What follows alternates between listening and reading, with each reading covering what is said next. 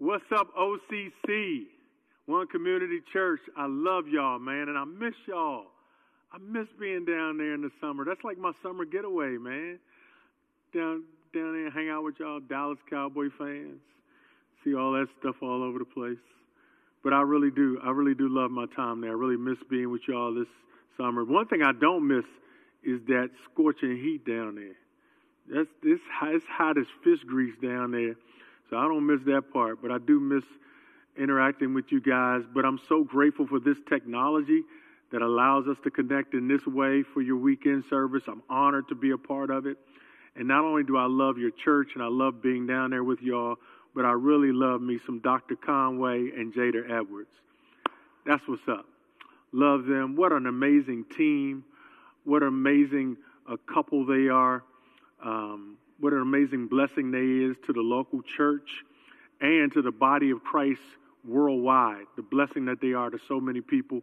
And it's a blessing to be able to share with you guys this weekend in your weekend experience. And so because I know y'all don't want to have a lot of time, you don't have a lot of patience when you watch it online, let me get into what I want to share with you today. If you have a Bible, turn to Luke chapter 5. New Testament book of Luke chapter 5. I had to pull out for you, Dr. Conway, I had to get my old New American Standard Bible. I had to get the Comparative Study Bible. And for you, I got it. I'm working with it. You know, I'm very intrigued by generational studies. The study of when people were born and what all that means, and it hasn't gone on for centuries. It's only been something we've been tracking in the early part of the 20th century. For example, the silent generation is the generation that's called that group of people that were born between 1928 and 1945. And so they're somewhere around ages 74, 75-ish, up till age 92. And if you're in the silent generation, bravo to you. We're standing on your shoulders today. We really appreciate you. And then that notorious generation, the boomer generation, that was born between 1946 and 1964, they're somewhere between 55-ish and 73 years of age. And if you remember, the boomer generation they were wild, man. They started the Jesus movement and the sex craze. Boomers were out of control. They have a Bible in one hand and a condom in the other. I'm just being real with you. They were turned up, and a very popular generation. And then coming after that generation was my generation, which is called Generation X. We were born between 1965 and around 1981. We're somewhere in 39-ish to 54-ish in age. And that generation is part of the generation I'm a part of. And then the next generation is called Generation Y, or the millennial generation, which is born between around 1982 to the year 2000. Millennials are somewhere around ages 20 up to 38 right now. And these are not scientific. There's just general ranges of millennials.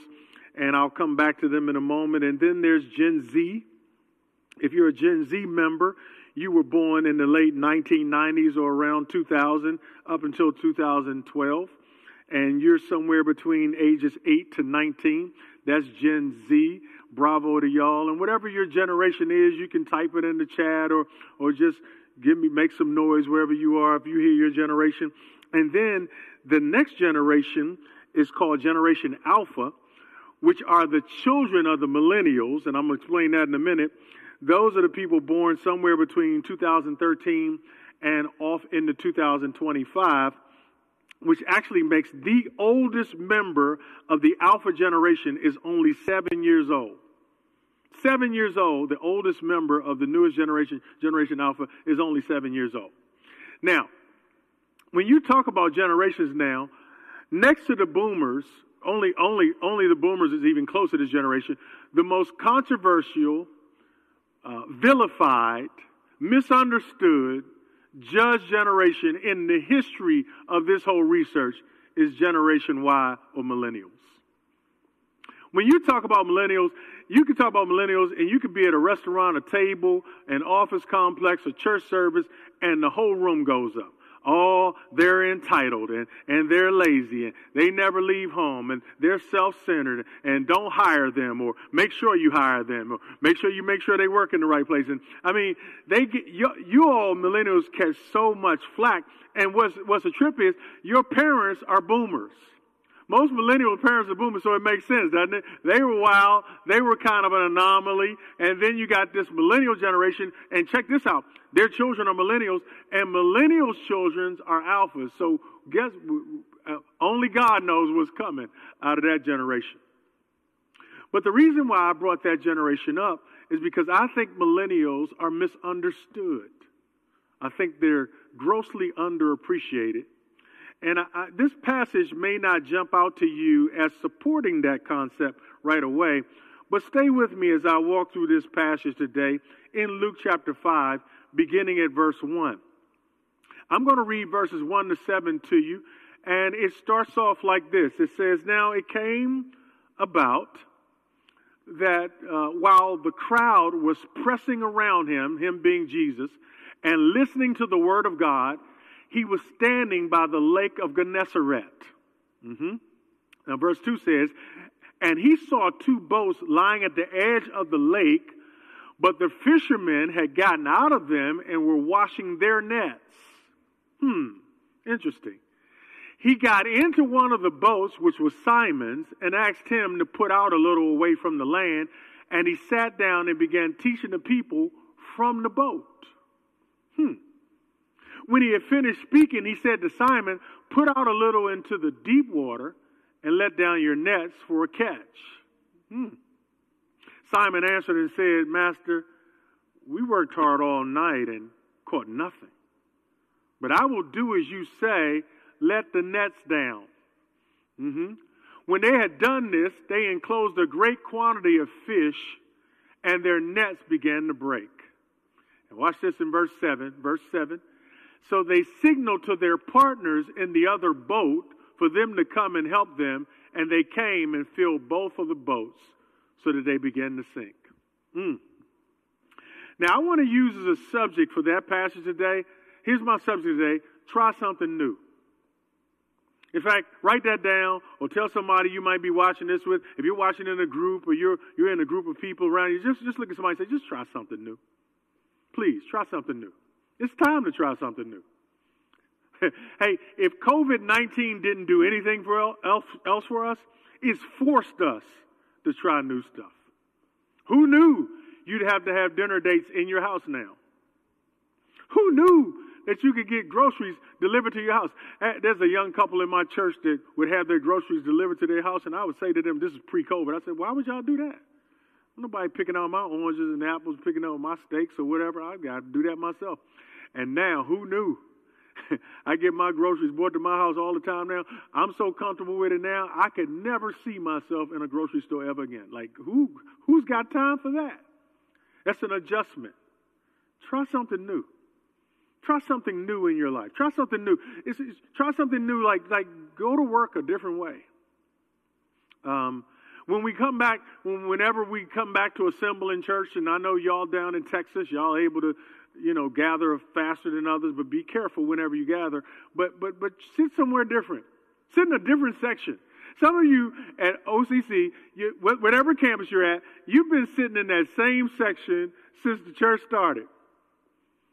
Over 10 years now, you've been sitting in that same section. You don't even move. Move to the other side. See what that's like. Just switch it up. Try something new. Sleep on the other side of the bed if you're married. Your spouse is willing to switch places. If something's not working in your life, try something new.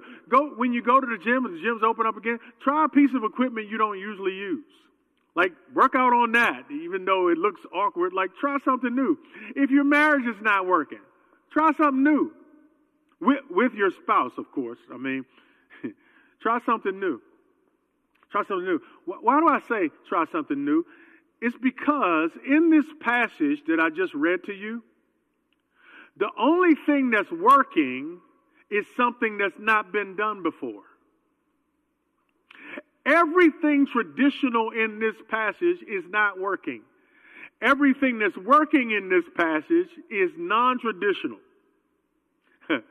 So the traditional way of fishing didn't work for Simon and his partners.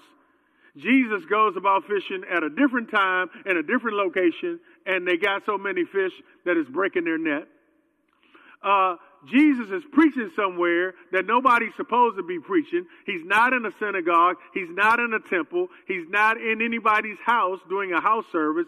He is doing a beach revival. He's out on Lake Gennesaret preaching from the sand, and the crowd's so great, they're pressing up on him. So let's go through this passage because he's trying something new. Now I'm just going to give you the hook right here. I'm going to give you the hook right here. I'm too anxious to give you this information, but I need you to understand something about Jesus from a chronological standpoint. This passage takes place in Jesus' life when he's around about 31 years old. Now, how do you know that? The text doesn't tell us how old he is, but we know from history that he died when he was 33 years old, and that his ministry was inaugurated at the baptism of John the Baptist in the wilderness when he was 30 years of age. So he's got to be somewhere between 30 years of age and 33 years of age. And I believe when you look at the timing of this passage, he's probably somewhere around 31 years of age. Now, what does that mean, Pastor Keith? What that means is if you were to transpose Jesus and this scene and this moment in his life and transpose it into 2020, Jesus would be 31 years old, which would make him a millennial. He is a 31-year-old coming on the scene and breaking all the rules and change the game. This is interesting because watch what happens in the passage. Let me go back to the passage and read it as it unfolds. It says, first of all, it came to pass. Now, you have to understand that when you read through the passage, even though verse 1 doesn't reveal it in the New American Standard Bible, it is literally daytime. And we know it's daytime because when Jesus told Simon, let's push out in verse 4 to go catch some more fish, when he told him that, Simon says, we've been fishing all night.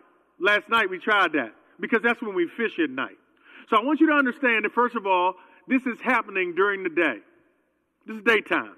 Stay with me. It's daytime. And during the day, he's preaching at a place called the Lake Gennesaret. Now, let me give you some background on the Lake Gennesaret. Gennesaret is a lake that is unusually shallow. There is not a lot of depth in this lake. Most lakes or seas have the potential of, in its deepest section, being 2 miles deep. It has been proven that Lake Gennesaret, in its deepest space, is only 141 feet deep. So he's in a shallow body of water, and he's standing on the sand, and he's preaching. And he's preaching, and people are getting close to him, and they're pressing up on him. They're in his personal space. Now, one of the reasons for that is because he didn't have a microphone, he didn't have a lapel mic, he didn't have a sound system. So in order to hear him, people are pressing in because not only is it Jesus, but he's preaching the Word of God. Whew. It's exciting when you're a preacher, when people are hungry. I think we preach better to hungry people. I really believe that. If you're not satisfied with the preaching you get, you have to check your own appetite. Because the hungrier you are, the better the meal is. So they're pressing in to hear him. They're pressing up on his personal space. And now he's backing up. Now his heels are in the sand. They're getting wet in the wet part of the sand. And he's backing into the water. Now his feet and ankles are covered with water as he's backing up as this crowd is pressing up on him. But here's the thing, as I said before, he's not in church. He's out on the beach preaching to people, and it's working. This is not where you're supposed to preach, Jesus. You're supposed to preach in the synagogue, in the temple, or on the hillside somewhere. You're preaching at the beach, and he's backing up in the water, and now he has some trouble. He has a problem. There are too many people, and he's having to back up.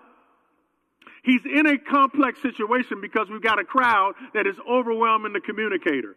Now, people are pressing and pushing, trying to hear him. So the Bible says in verse 2, he notices something. He looks over in verse 2, and he notices standing there that there are 2 boats. He looks over and he sees these two boats, and the boats are empty because the people who own the boats have left the boats and they're washing their nets. Now, net washing, by the way, is something you do after you fish. It is removing debris and other things because they didn't fish with rods and poles, they fished with nets. And so to clean the nets, you clean it of all the debris and the stuff that can prevent fish from getting in there, so that the next time they fish, they can have a clean slate and a better opportunity to catch the fish. And so these boats are empty, and Jesus, without any disruption, moves over towards the boat, steps into the boat, which happens to be Simon's boat, tells Simon, push me out. Watch this, so that now he moves, his platform is no longer the beach, now his platform is the boat. So he's using the boat as a pulpit to preach from the boat. What are you saying? I'm saying he's breaking all the rules. He was preaching from a beach, now he's preaching from a boat. But what that did was it solved a problem. Now he pushes back from the people. Now the people can walk into the water to get closer to him. So now before you just had sand seating or sand standing. Now you got ankle level water seating, and you got knee level water seating. And for the people who have VIP, you got waist high water seating because he's out in the boat. And for the real deep people, you got shoulder level water seating for those. And what Jesus did with one adjustment was created seats for 500 more people to get into the water. The reason why that's so important, y'all, is I love people. This is how millennials think. They don't look at obstacles as obstacles alone. They look at obstacles as opportunities. See, some people looked at this. See, if you'd had the wrong person in leadership, they would have said, hey, y'all got to go. We ain't got no more we ran out of seats. The fire marshal's here. We can't have any more people come. We got to turn you away. Listen, I need people who can handle a crowd and make adjustments on the fly. Not people that are saying, oh, how are we going to handle this? We ain't got enough room for it. It's like Jesus had to make these kind of adjustments before. One time in the Gospels, he was feeding 5,000 people. It was 5,000 men in a crowd one time, not including women and children, and the people were getting hungry. It was dark, and Jesus said, let's feed them. He says that to his team, and they said, where are we going to get enough food to feed all these people? They're saying, how are we going to do this? And Jesus said, I didn't ask you, I just said do it. So they're immediately showing the unreasonable request that Jesus would make. This doesn't make any sense what you're asking. And so Jesus said, no, I don't want you to go to the store. Find out what we got on hand. Yeah. Find out what we got on hand. That's what I love right there. He said they bought him a bag lunch, a little greasy bag lunch, a boy's lunch, and threw it to Jesus as if they said to him, what's this among so many? What's this little bag among so many? And Jesus said, you don't know who you're messing with. Your little becomes much when you put it in my hand. What's on hand? Everything you need is on hand. I need to shift for a moment because somebody's wondering how they're going to make it through COVID-19. Somebody's wondering how they're going to make it through difficult times. And God told me to tell you, everything you need is on hand. Everything you need to take care of your sick loved one is on hand. Everything you need to make it through these difficult times is on hand. When the children of Israel were running from Pharaoh and his army, and they ran up to a Red Sea where they couldn't go any further, and they could literally feel their own blood spilling into this sea as Pharaoh's army came upon them. And Moses looked helpless in the situation, and he looks up to God and said, God, what are we going to do in this situation? God said, what's in your hand? Everything you need is on hand. Take what's in your hand, that rod, and stretch it across the water. And what was in his hand was enough to get him through it. It's like that widow in 2 Kings chapter 4 who had run, her husband had died, and now the creditors were coming to enslave her sons and to take them captive because she couldn't pay the bills. And when she called on the man of God, he came to her house and he said, what you got on hand? Everything you need is on hand. Her neighbors had the jars, but she had the oil. Everything she needed was on hand. When David ran up against Goliath, he didn't have to call in a backup troop or any of the militia to help him. Everything he needed was on hand because God can take 5 smooth rocks. He didn't even need all 5 of them. He can use one of them and a slingshot. He can use a jar of oil. He can use a boy's lunch. Everything you need is on hand. It's on hand. And so Jesus looks at his situation, and on hand are 2 boats right there. He backs up to the boats. And watch this. This is what I love about this. This is a transition. He's using a boat, which is used for business, and he's using the boat for ministry. Stay with me. Can God use your ministry or your business and mix use it? Jesus is basically saying to Simon in contemporary terms, can I use your platform to talk to my followers? Can I take your business? I know you do accounting in here and you do taxes in this office. Can you do taxes during the day and I use it for Bible study at night? Can we mix use your facility? I know you sell real estate out of this office. Can you sell real estate during the day and we have small groups in here at night? Can I use your boat to reach my people? How about this? Can God use our churches for something other than just communion and worship? Can he use our churches to be a place for tutoring and job training? Can he mix use our facility? God says, I need your boat. He didn't even ask, by the way. He just got in the boat. He didn't ask for it. The only thing he asked Simon was to push out. He had a relationship with Simon. So Simon, he knows, he's not a stranger. He walks into Simon's boat, said, can you push out from here? And Simon pushes out, and now he's preaching from the boat. And this is what I love. When Jesus finished preaching from that boat, hear me good, one community. When he finished preaching from that boat, he says to Simon, now let's go deeper. Verse 4. Let's go out for a great catch. Whew.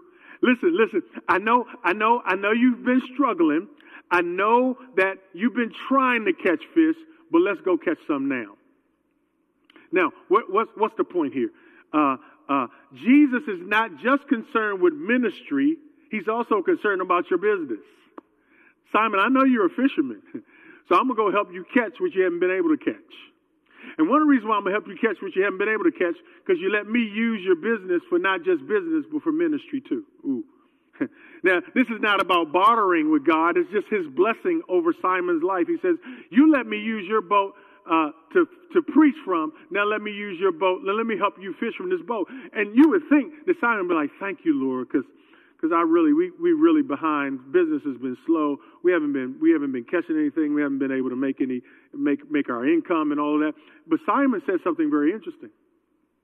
He says in verse 5, Master, I know you're a carpenter. I know you're the master of the sea and all of that. But we already did this last night, and we didn't catch anything. And Lord, you're asking us to go out here now. This doesn't make any sense.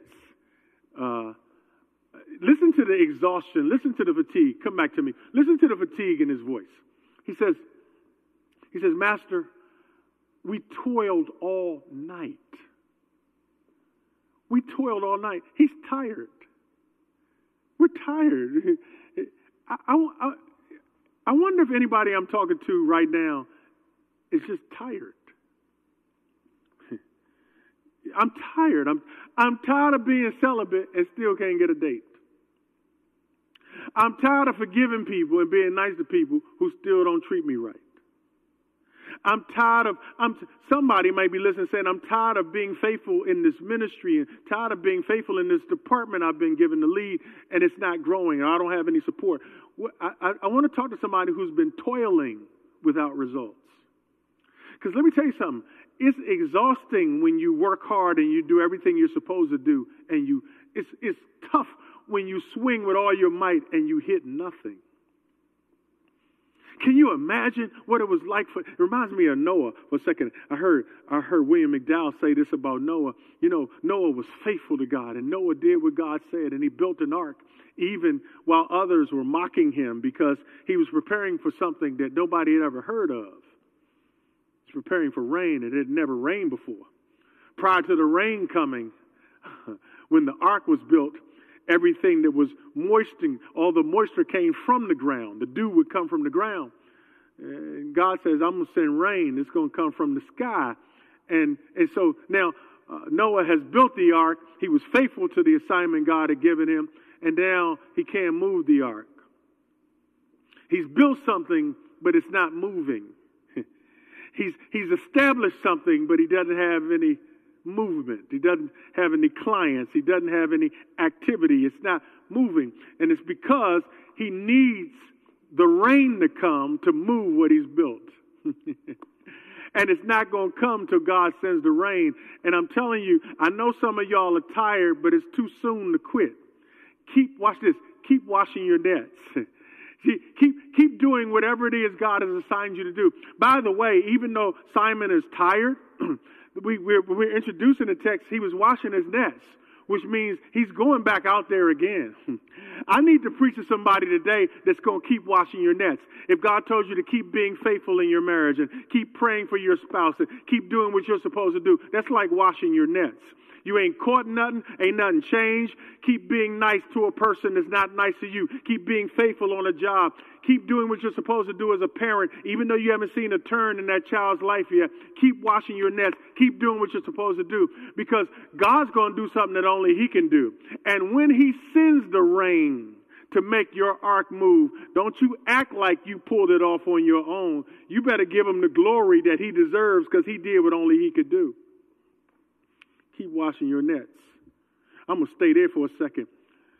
I remember when I first started preaching, years early on in my ministry, my wife would roll with me. And I remember one Sunday I preached 4 times. I was preaching different churches, and I remember I came home with $116 from 4 churches. And some of y'all might not have a problem with that, but that's how I lived. That was my living. And you know, it was tough. And we struggled so long in my ministry, financially and otherwise. And I remember in 1991, I was hoping for a breakthrough, and we heard about this conference called the Impact Conference. And we drove down to Atlanta. We drove from the D.C. area all the way down to Atlanta, and we didn't even have money for a hotel. We just had enough money to get down there. And we stayed with her sister in her sister's apartment. She was a student at Spelman. And we got a daughter, so we rode with a car seat. So we got a daughter who's 16 months old around that time, and my wife and I, and we slept in my sister-in-law's, basically her apartment. We slept in a cot in the living room, the 3 of us, because we couldn't afford the hotel. But we knew we would get something out of that conference that might accelerate our lives. And that was in 1991, and we kept struggling. And I remember preaching, when the most faithful engagement I had was I was preaching at a drug ministry here in Maryland, at a drug rehab ministry, where they couldn't give us an offering to preach. They would give us groceries, and they would give us canned potatoes, and I'm telling you the truth, canned vegetables, and they would give us these things called porkettes from Murray Steakhouse, and that was our meal. We would leave that place, and I would preach with no microphone, standing in the living room in front of a window. The dining room table was my pulpit, and we would preach there. I would preach down there every Sunday night, and we would leave with groceries to feed our family. And I did that through the 1980s, late 1980s. And I remember when the shift happened in 2000, I got an invitation to preach at the Impact Conference. Not to attend it. They invited me to speak at the Impact Conference. And I gave a message that I had written on a napkin in my hotel room. And the first point was, don't be stupid. It was called the 10 Rules of Dating. 20 years later, they're still playing that message. And it catapulted me. I meet people today, that's how they know me, by that message. And what I'm trying to tell you is I just kept washing my nets. I kept washing my nets. And now I'm at a place where I can go and I can pay for my own hotel room, but it's because I wash my nets. And I just want to encourage somebody, don't quit. So now, here's Jesus. He's out there and he says, Simon, let's go out in the deep. Now watch this. He says, let's go out in the deep. So I'm going to take you somewhere that you haven't been fishing before at a time you don't usually fish. I'm changing your time and your town. I'm changing your time and your location. And watch this. And Simon says, we toil all night. But if you say so. But if you say so, at your word, Lord, if this is what you instruct me to do. See, I don't know. Is there anybody there at One Community Church that has this kind of faith? That, Lord, even when you tell me something that doesn't make sense, if it's clearly you, I'm going to obey you. I'm going to obey you because your credit is so good and your record is so good and you've been so faithful to me, because great is your faithfulness. And because you've shown yourself faithful in the past, even if it's going to make me look stupid doing this, even if I don't think it's going to add up, I'm going to obey you out of reverence for you. Even if I doubt the results of it, I'm going to obey you. So sure enough, they go to a place that they hadn't fished before. At a time they don't usually fish. And they took these nets that they were washing, and so many fish came in the net that the net was breaking. Let me go back to my original point. Here's a millennial, if you will, 31-year-old, who comes on the scene with an idea that's out of pocket that broke the net. What if there's some millennial around you or in your life or in your circle that could give your business an idea or give your ministry an idea that would break the net, that would go so viral it would break the net? What if we have so overlooked the creativity of young people? How is it that if we can follow a 31-year-old who died at 33 years old, that we will call people that age now selfish? And I know you're saying, well, it's not all equal. I'm saying, look at this situation like this. The traditional way of fishing at night, maybe in less shallow, less depth in the water, didn't work. Going to a new location at a new time worked. Ooh. If your ministry or your business or your organization or anything you're growing or developing has plateaued, I dare you to switch up where you're fishing. Maybe it's time for another location. I know one community church is on it. But could it be that there's a new place to fish? And could it also be that there's new times to fish? So many churches are bound by the idea that we can only fish at 11 o'clock on Sunday mornings. And I'm saying if you're only fishing at one time in one place, you're going to hit a drought. But what if you change times and you change locations and you listen to creative ideas? So guess what? The net started breaking. Now check this out. In verse 2, the boat was empty and they were washing the net. In verse 6, the boat is sinking and the net is breaking. So much so that in verse 7, Simon yells out to his partner in the other boat and say, hey man, come here. I love this. I love this. I love this. I love this. Simon could have been selfish. Come back to me. Simon could have been selfish and said, listen, hey, Jesus, hold, Jesus, hold. Let me take these fish in and dump them and then come back and get the rest up, and keep this between us. He called his partner and said, hey, come out here, man. We caught so much fish. We caught so many fish that I can't even, my boat is sinking. So now his partner's catching in. Listen, is there anybody in here that would like to get an idea that would bring you so much growth, so much business, so much increase, that you'd have to call other people and say, listen, I got more clients than I can serve now. I know you want more business. Just hey, I want to hand some of these people off to you. I want to hand some of this stuff off to you. It was that much of a blessing that came from an idea. A new way of doing something. They tried something new. So now, watch this. Verse 2, you got two empty boats, and both boat owners are cleaning their nets. Verse 7, now you got two boats that are sinking, and the nets are breaking. Come back. Watch this. Verse 2. Two boats, empty, not active, nets being cleaned. Jesus says, I want to use your boat for ministry. Let me talk to my followers from your platform. Takes the boat somewhere they don't go at a time they don't go. And now both boats are sinking and both nets are breaking.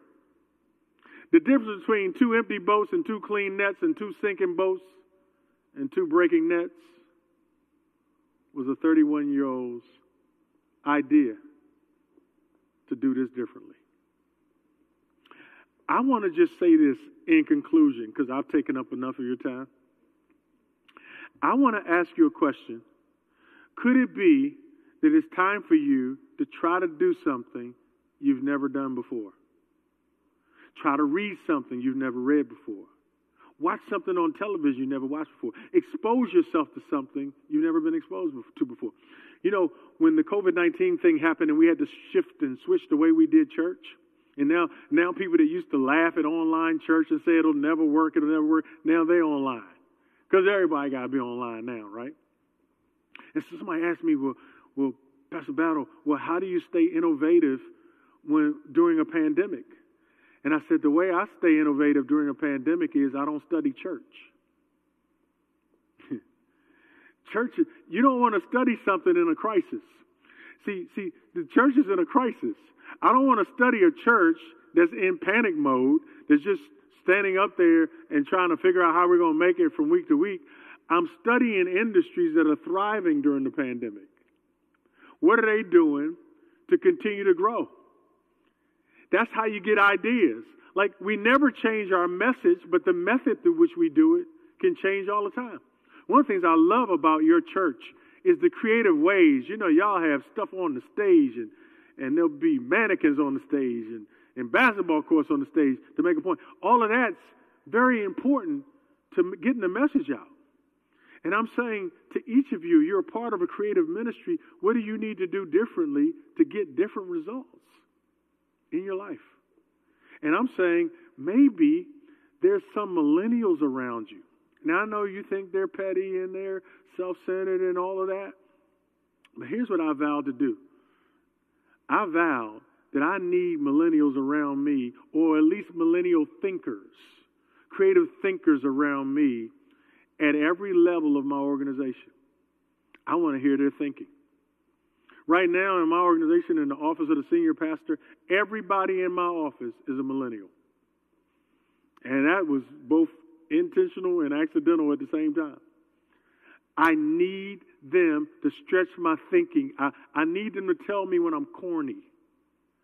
I need them to tell me when I'm looking stupid. I need them to tell me when that's dead. We ain't nobody talking about that no more. I need them to tell me when my old slang is outdated. But I also need to, here's what I'm telling the millennials. Hey, y'all, I got a boat. Can you help me fish in it?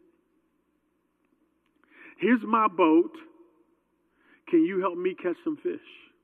I'll give you access to my boat. We got buildings, we got facilities, we got campuses, we got places, we got resources.